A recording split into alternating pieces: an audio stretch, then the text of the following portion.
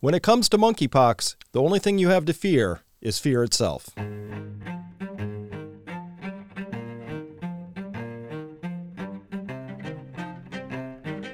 Hello everyone, Dr. Chris Martinson here with your monkeypox episode. Of course, a lot of people have been asking for it, and we're going to talk about it. Hey, here's the punchline. There's not that much to worry about, but we do have to worry about the official reactions to it. It's been way overplayed, and I really want to dive into that. In fact, hey, we get to learn something about everything we look into. So we're going to be learning about monkeypox, pox viruses a little bit, and actually the official reactions to all this. So let's go take a look. Jump right in here. Episode 62, should you be worried? Short answer is no. And look, we're seeing charts like this. By the way, that's it, r/monkeypox over on Reddit. The first 3 days of that subreddit, that was actually a pretty cool place to go. But then it got taken over by a mod from R coronavirus, and so it's now just an echo chamber of centrist positions. And they love, what does the centrists love right now? They love charts like this. That chart looks exponential. Case, cluster, boom. Oh my gosh. Look at the total number of confirmed monkeypox cases since the first case. That's 162 worldwide out of nearly, 8+ billion people. So what do we know about monkeypox? Hey, it's really typically not deadly, depending on the clade we're talking about. The clade is the family that we have going on around the world right now. It's not really a deadly clade or family version of that. I'll show you more on that in just a second. It's really only transmitted by close contact, in fact, sexual contact. Hey, with symptomatic people, so it's kind of easily avoided. It has an R0 of less than 1, meaning one person transmits it on average to less than one other person, which means this is a virus that goes out of business all on its own. And by the way, if you do have high-risk groups, they are easily and thoroughly protected with vaccination. So we're going to talk about that vaccine real quick because that's been back in the news again. So let's go there. All right. First, good news. There are no genetic surprises in this particular virus right now. So that's a good sign for me because, of course, SARS-CoV-2 came out of a laboratory, 99.95% sure on that. On my very, very small chance that it's not the case. So it hasn't been monkeyed around with in a laboratory. That's good news. So here's the actual family tree of all the variants that from the first detected version back in the 1970s, I think, early 1970. They've all been sequenced. Of the ones that have been sequenced, those two in yellow right there show the current family structure of the variants that we're seeing out in public right now. So no big deal. I can track the lineage. There's nothing surprising so far in any of the genetic analyses that I've seen. So that's really good news. And what do we know about the pox and the pox family? This includes, here's the whole pox family. You got monkeypox in there, and it's related to cowpox and vaccinia virus. That includes the vaccinia gives us to smallpox and things like that. So that's the family. It's an orthopox. Good news for people who have been exposed to orthopox vaccines in the past. You are probably protected from this monkeypox as well. So let's go down that. Here are the human poxes. So first we got the variola major and variola minor. That's smallpox. Smallpox been in the news a lot lately. People have been hearing about it. Of course, we're very scared of smallpox. Smallpox is very deadly. 30% fatality. Last naturally occurring case diagnosed in October 1977, according to WHO. So it's been out of business. They stopped giving smallpox vaccines in 1980, I believe. So I actually have a small circular scar on my arm from where I received the smallpox vaccine as a child. That was a thing when I was growing up. Now, carrying on, this is the vaccinia virus, and this is a really interesting, large, complex. It's an enveloped virus. It is like monkeypox, a double-stranded DNA genome. Here's the cool thing about having these double-stranded DNA viruses. They tend not to mutate very rapidly at all. Reason is that they have two strands of DNA, and they've incorporated proteins that read those for copy errors. So they're actually proofreading themselves while they're manufacturing themselves in your cells. So that means that they're not going to have that much genetic variation over time. It's going to be very slow, not like the single-stranded RNA of SARS-CoV-2, the COVID virus, because that thing, single-stranded RNA, highly, highly subject to mutations. It's highly variable. You get a lot of mutations. You get these very complicated family trees, and you see very aggressive mutations. Not the case. So if we did see suddenly, surprise, a monkeypox come out with a lot of genetic variation in it, that would be, for me, immediate evidence that some humans had been actually tinkering with the genetic code. So why am I bringing up the vaccinia virus? Because that, really cool. When smallpox was coming around, Edward Jenner back in 1798 figured out that you could actually use cowpox to vaccinate people in a way that would cause them not to get smallpox. Then they settled on using this stuff. The vaccinia virus also immunizes people against smallpox. Look at the name, vaccinia virus. This is the virus responsible for the term vaccine, vaccination. It comes from the vaccinia virus name itself. So that's where vaccination began, with this particular virus right here in this family structure. When you give the vaccinia virus to people, they still have a reaction to it. Here's a site of an injection of a vaccinia virus, and you see it causes that very typical swelling that we have going on right there, and that blistery center, that then forms the scar that, like I have in my arm. It looks like a little depression in the skin because of the vaccinia virus. That's a live virus. Your body reacts to it, creates that little red pustule thing right there that becomes a scar over time. And because of that reaction to that, you have lifelong protection against smallpox as a disease. So that's how vaccination all got started. And then, of course, we come into monkeypox itself. And again, double-stranded DNA, zoonotic virus, meaning it mostly has an animal reservoir, kicks around in animals, sometimes jumps over into humans. It doesn't really hang out in humans a lot. With an R naught below 1, tends to go away. All right, so that's the pox families right there. These are the 3 that infect humans. There are a lot of other pox viruses out there, but these are the 3 that actually can infect humans. Vaccinia virus, really not that big a deal, doesn't tend to cause all that much in humans. Causes a local site reaction like that when you inject it, but otherwise it's a very mild form of an illness for humans. Monkeypox, a little bit less mild. You'll get flu-like symptoms if you get it. Eventually you'll end up with a rash. If it goes even further, you might get a rash with little pustules on it, but really not that hard of a case compared to smallpox, which is really bad. However, what is bad about monkeypox? The fear porn that's been coming out. It's a huge concern. Look at this. This just came out, I think, yesterday in the UK. Monkeypox, the National Health Service, NHS, issues warning to anyone who eats meat. As UK cases rise. Really a warning to anyone who eats meat. Here we are with that Davos, nobody should be eating meat sort of a thing. Somehow that got linked to monkeypox. How did they do that? How did they manage to just tie that right back around? Maybe next climate change. You never know what they're going to tie monkeypox to. But look at this. The NHS here issued a warning to meat eaters amid a significant and concerning outbreak of monkeypox in the UK. Significant and concerning. Is it significant? With 162 cases worldwide, it's not yet significant at all. Why it's concerning, not clear about this, particularly when I'll show you the evidence later about how this has actually been spread so far. It's neither significant nor concerning, but the NHS in the UK would like you to think it is. And plus, look at this. According to the NHS website, monkeypox can be spread by touching clothing, bedding, or towels used by an infected person, touching monkeypox blisters or scabs, ill-advised, or the coughs or sneezes of a person infected by the disease. However, the infection can also be spread by animals and eating meat. Well, maybe bush meat. I mean, if you're eating monkey meat out in the jungle, probably a bad idea for a lot of reasons. This would be one of them. But at any rate, that's fear porn right there. Has nothing to do with nothing. Check this out.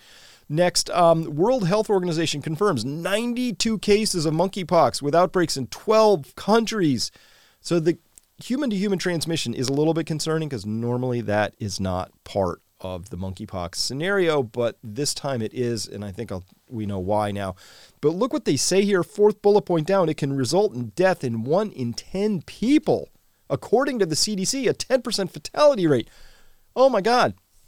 Problem is, that's complete BS and easily proven BS. So to go there, the WHO on their own website, tracking all the cases of monkeypox, there aren't that many cases to deal with out there worldwide. Within the Democratic Republic of the Congo, they had 1,238 cumulative cases. Those are detected cases, though, right? So we know that there are a lot more infections out there that were subclinical, that weren't detected, that didn't end up in the system. But out of 1,238 cases in the Democratic Republic of Congo, 57 cumulative deaths over that time, which is about a 4% rate of death.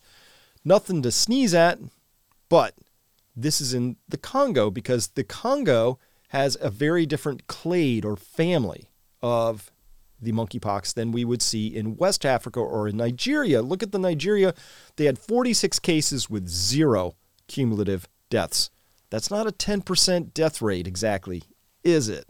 So noting here, they say down here below, couple of things. Monkeypox usually self-limiting.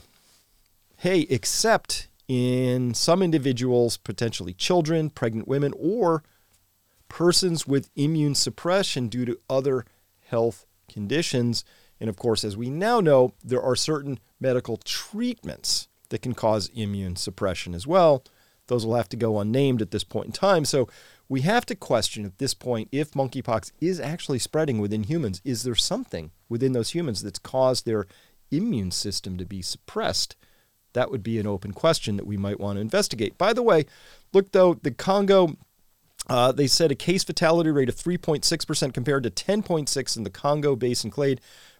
But that's not even the case here. We're seeing 1,238 Congo Basin clade cases and only 57 deaths. Again, that's around 4%, but 0, otherwise. So it's not anywhere close to a 10% fatality rate.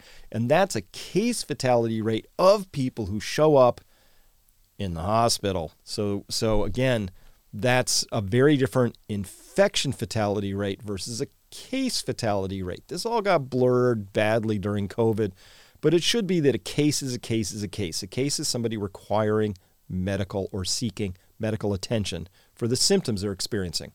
Infections is just everybody who got it. So flu might come across a population. Most people who get the infection never show up for medical treatment. So the infection fatality rate of flu is this little tiny number, but the case fatality rate is a larger number because those are the people who are severe enough to seek medical attention. This is really not that hard, but it has to be explained again because it all got really heavily corrupted and blurred and intentionally made obtuse by the media, who was busy working on confusing us all and creating more fear. Why we ever got in the position where we couldn't identify and distinguish any longer between an infection and a case is really, I think, more or less of a medical mystery than it really ought to be a civil or a court case or maybe even a criminal court case. It's criminal that it happened. All right. No, the infection fatality rate of monkeypox, particularly of the clade that is circulating, the family structure that's circulating right now, is nowhere close to 10%. Unlike, this is Spencer Kimball. Come on, this is really easily researched, and I know you have quick deadlines and all that. But as of May 21st, this was not a responsible thing to say. That's an irresponsible statement, and I think the CDC even would agree with that. So, but here, this is a WHO official saying we need to be on the lookout for this in countries that don't typically experience smallpox. So we've been working with countries to expand surveillance to look for people who've had a rash. A rash? That's it? We're gonna whoop up some panic around a rash? A lot of things can cause a rash. Poison ivy, changing your soap, having, who knows? There's lots of things that can cause a rash. So now they're working with surveillance is key. Oy, I don't agree with that, that we really have to get all that excited about it. And look at this. One case of monkeypox found in Massachusetts this week, and in less than 48 hours, the United States government had purchased 13 million monkeypox vaccines for $119 million. What a waste of money there. A day later, Pfizer received FDA approval for a new monkeypox vaccine. Think of the odds. That's amazing. Just a day later? That's astonishing how fast that happened. Belgium now requiring mandatory 21-day quarantine for monkeypox patients, and Britain advising high-risk close contacts of monkeypox victims, or whatever we call them, to isolate for 21 days. Swedish health ministry looking at possible restrictions because of the outbreak. Look at all of these immediate reactions. You'd think that monkeypox was this big, amazing, what a huge public health emergency this is. We're going to have to get right on this. We're going to have to get right on this right away. In fact, they did. So listen, is this just because, post-COVID, everybody's spooled up and they know how to turn that virus crank and so they get really excited? Or is it something else? I think it's something else, and I'm going to show you why here real quick. So first up, it's kind of nasty looking, right? Look at that. Rare monkeypox cases reported from U.S. First time in nearly 20 years. Here's all you need to know, but look at that. Under that awful picture on that hand, it says rare monkeypox cases. So the kind of indicating that's a picture of monkeypox.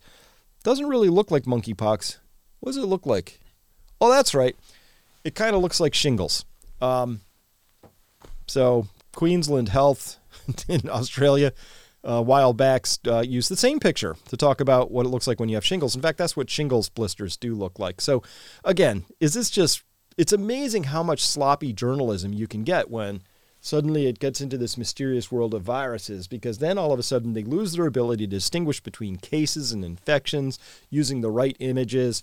It's just astonishing, all the things that suddenly become very difficult to do that used to be part of what we would call journalism, which is checking your facts, making a follow-up call to see if 10% case fatality rate is actually a true thing that we should be talking about, using the right pictures. These are all things that somehow go right out the window when there's a brand new thing to be worried about. So how does monkeypox spread? Well, I'll get my drawing tool out so we can share the same insights here at the same time. It looks like monkeypox was likely spread by sex at 2 raves in Europe. Monkeypox outbreak was linked to a gay sauna and a festival. Looks like we're pretty clear now that mostly it was monkeypox to spread a couple of raves. Okay, so there were 2 parties. Things got a little out of hand. There might have been some Molly floating around and some other party drugs, and that's how it spreads so far. Is this something that looks like we need to emergency purchase $119 million and that we should do some fast-track authorization of some new vaccines and that we need to start considering lockdowns again, or we're going to have to do restrictions and things like that? Nah, it seems like there's an easier solution. Probably involves not having unprotected sex at raves. Maybe. I don't know. We could just go there. Now, here's something that is of concern, though, and a lot of you sent this to me, and it's about this really awkward thing, which is, remember Event 201, which was a simulated coronavirus outbreak when there had never been a coronavirus outbreak like this in world history, that happened in December of 2019. And there were all these players there that included mostly a lot of very high-level U.S. government and also corporate interests there. You had all the pharma companies, you had media there, you had, CIA, ex-NSA sort of folks there, plus the Bill and Melinda Gates Foundation and the Davos crowd, right? So that was Event 201. That happened magically in, I think, October or November of 2019, and then, whoops, this big coronavirus outbreak happened. So now we have this thing, which again is another simulated thought exercise, which is talking about another outbreak. So this is the thing. It happened in November of 2021, strengthening global systems to prevent and respond to high-consequence biological threats. It was a war game simulation, and here's how it went. This was conducted by the Nuclear Threat Initiative. So why NTI is doing this particular exercise is an interesting question. And really interestingly as well, that one of the 3 principal people here signing their names is Kevin P. O'Prey. managing partner of the Palisades Group, which kind of oddly is an alternative asset manager in the global residential credit markets down here, managing in excess of $17.4 billion of loans and real estate since 2012. It currently has a notional balance sheet of $5.1 billion in portfolio of residential loans and real estate. Why you would have a residential loan and real estate company as one of the principals in here? I think it's because Kevin was the facilitator for this. Maybe he's a very, very good facilitator, I guess, but just kind of odd looking at that. I also like to know who's involved in these things. So let's look at the exercise really quickly. What was it?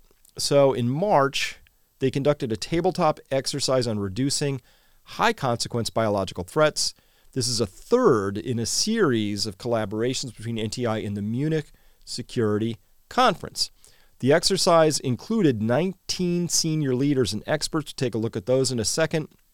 What was the exercise scenario? Well, this was an exercise scenario portrayed a deadly global pandemic involving an unusual strain of monkeypox virus that first emerges in the fictional country of Britannia and eventually spreads globally.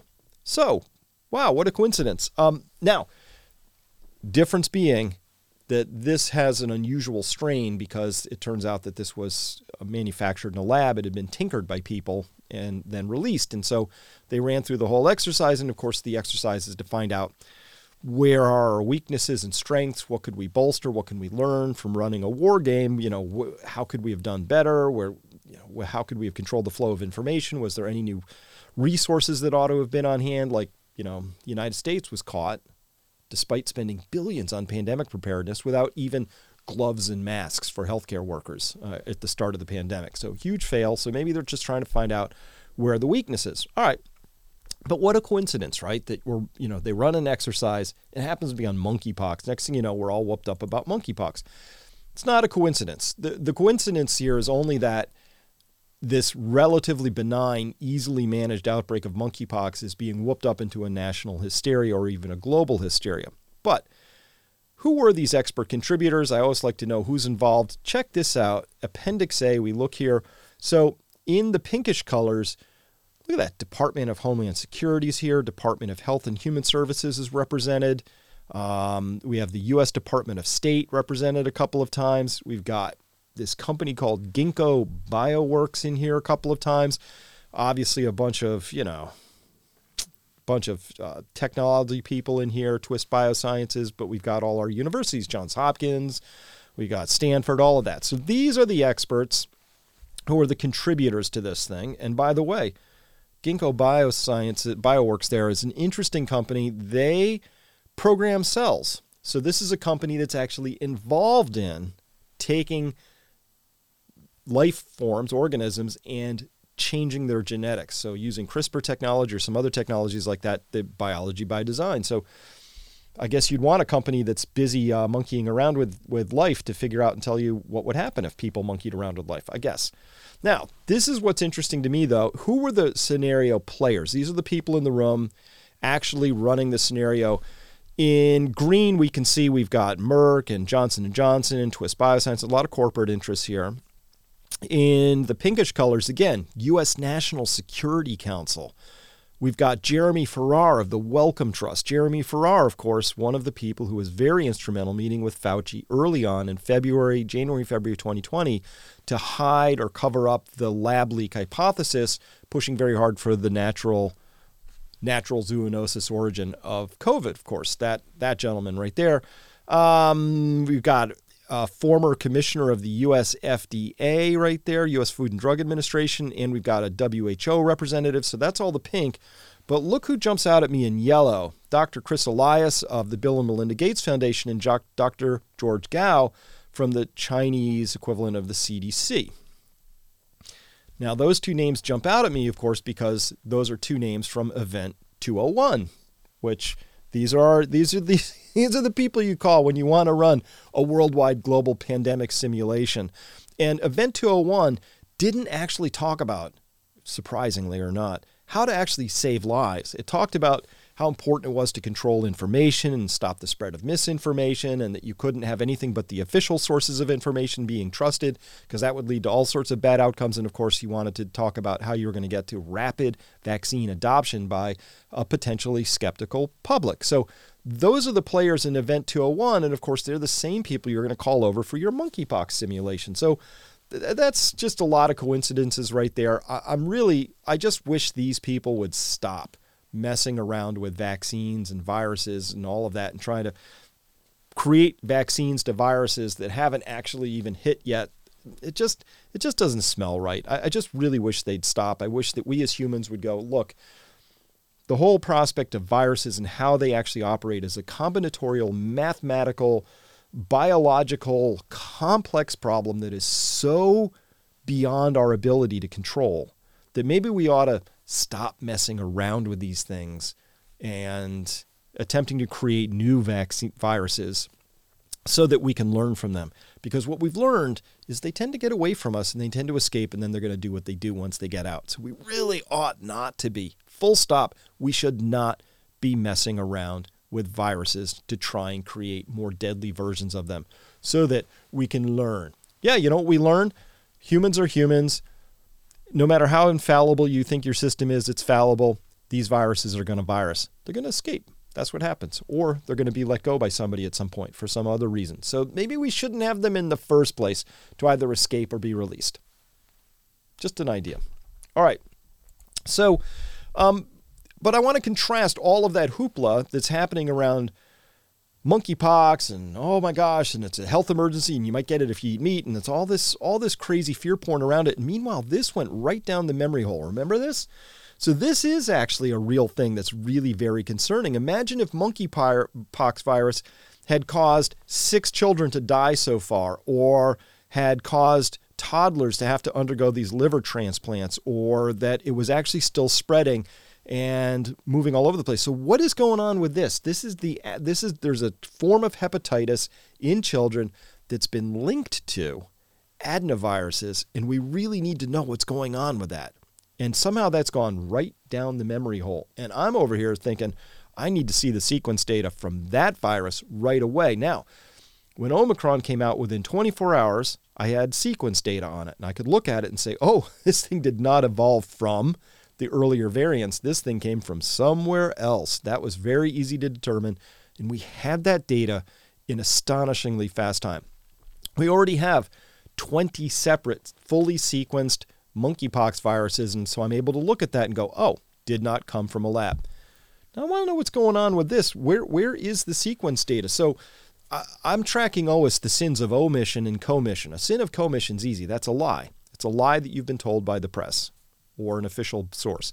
A sin of omission is when suddenly there's a vacuum, an absence of story there. There should be some information there and you can't find it. It's just missing. So a sin of omission are things you don't talk about that you really should.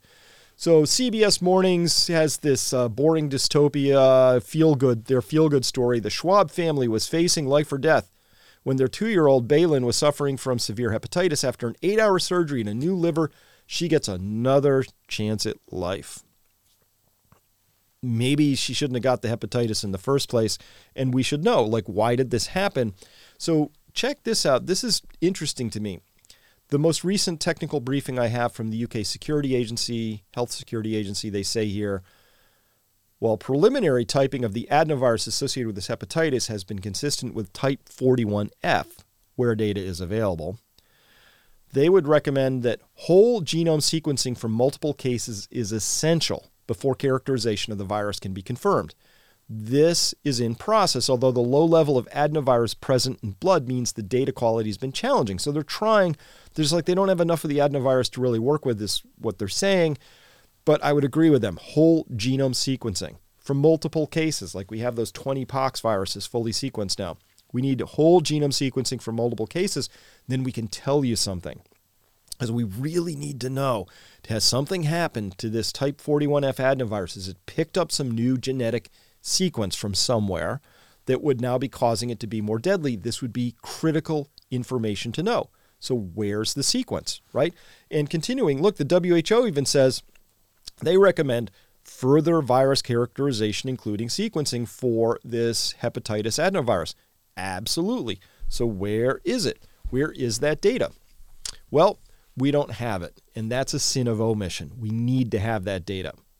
All right, conclusions for episode 62 here on monkeypox. First, don't worry about it. Don't worry about the monkeypox. Worry about the fear porn and the official reactions. But monkeypox itself, as it stands right now, it's not a significant public health concern because at this time the R0 is below 1, so it's going to die out all on its own.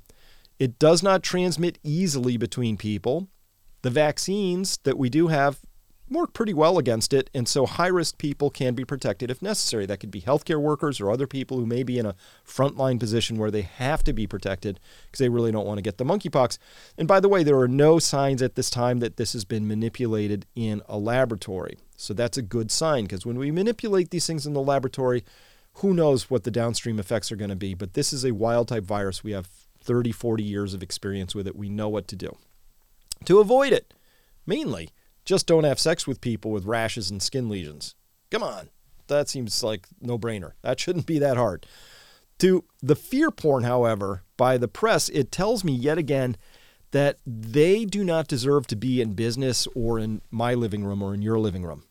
None whatsoever. To say even for a minute that this monkeypox has a case fatality rate of 10% is incredibly irresponsible. If I ever did anything like that, I'd be called to the carpet. I'd probably be deplatformed right away, rightly so. However, when it's the larger media that does that, they get to do it over and over and over again. And guess what happens? Nothing. They just do it over and over again. It's time for us to recognize that fear. When I opened this whole thing, I said, we don't have to fear monkeypox. The only thing we have to fear is fear itself, right? So that's the old Roosevelt saying. So that fear itself, though, is a mind killer and it's a body killer. People who are living under constant fear have reduced immune systems. So maybe the fear about monkeypox is actually creating the conditions where monkeypox can spread because we have immune compromised people, or there's some other immune compromisation going on across our population that's allowing it a more easy foothold in the human population at this point in time. All right. So remember, the sin of omission is about as telling as the sin of commission. It always is. What's not discussed is always as important as the lies themselves. You need to track both those things. That's what I do as an information scout for the world, is I'm always tracking what's out there being talked about, and is that appropriate? But what's not being talked about? Now, in part 2 of this report, there's one of the biggest things I've ever seen that we're not talking about. A little bit, but it's not being talked about, is actually one of the biggest risks I know about out there to your health, your well-being, your economic future. It's huge. And I have to talk about it more because, well, nobody else is, or very few people are. So, really, really big. And finally, in conclusion here, I really wish they would stop running simulations that somehow turn into the next current thing. Just please, just stop. I'm a coincidence theorist. I hate coincidences. Remember, once is an accident, twice is a coincidence, but 3 times is enemy action. So the number of times that these simulations end up turning into real-world situations is astonishing to me. Monkeypox. So the simulation for monkeypox, it showed a laboratory manipulated monkeypox. We don't have that. So that part of the simulation didn't come true.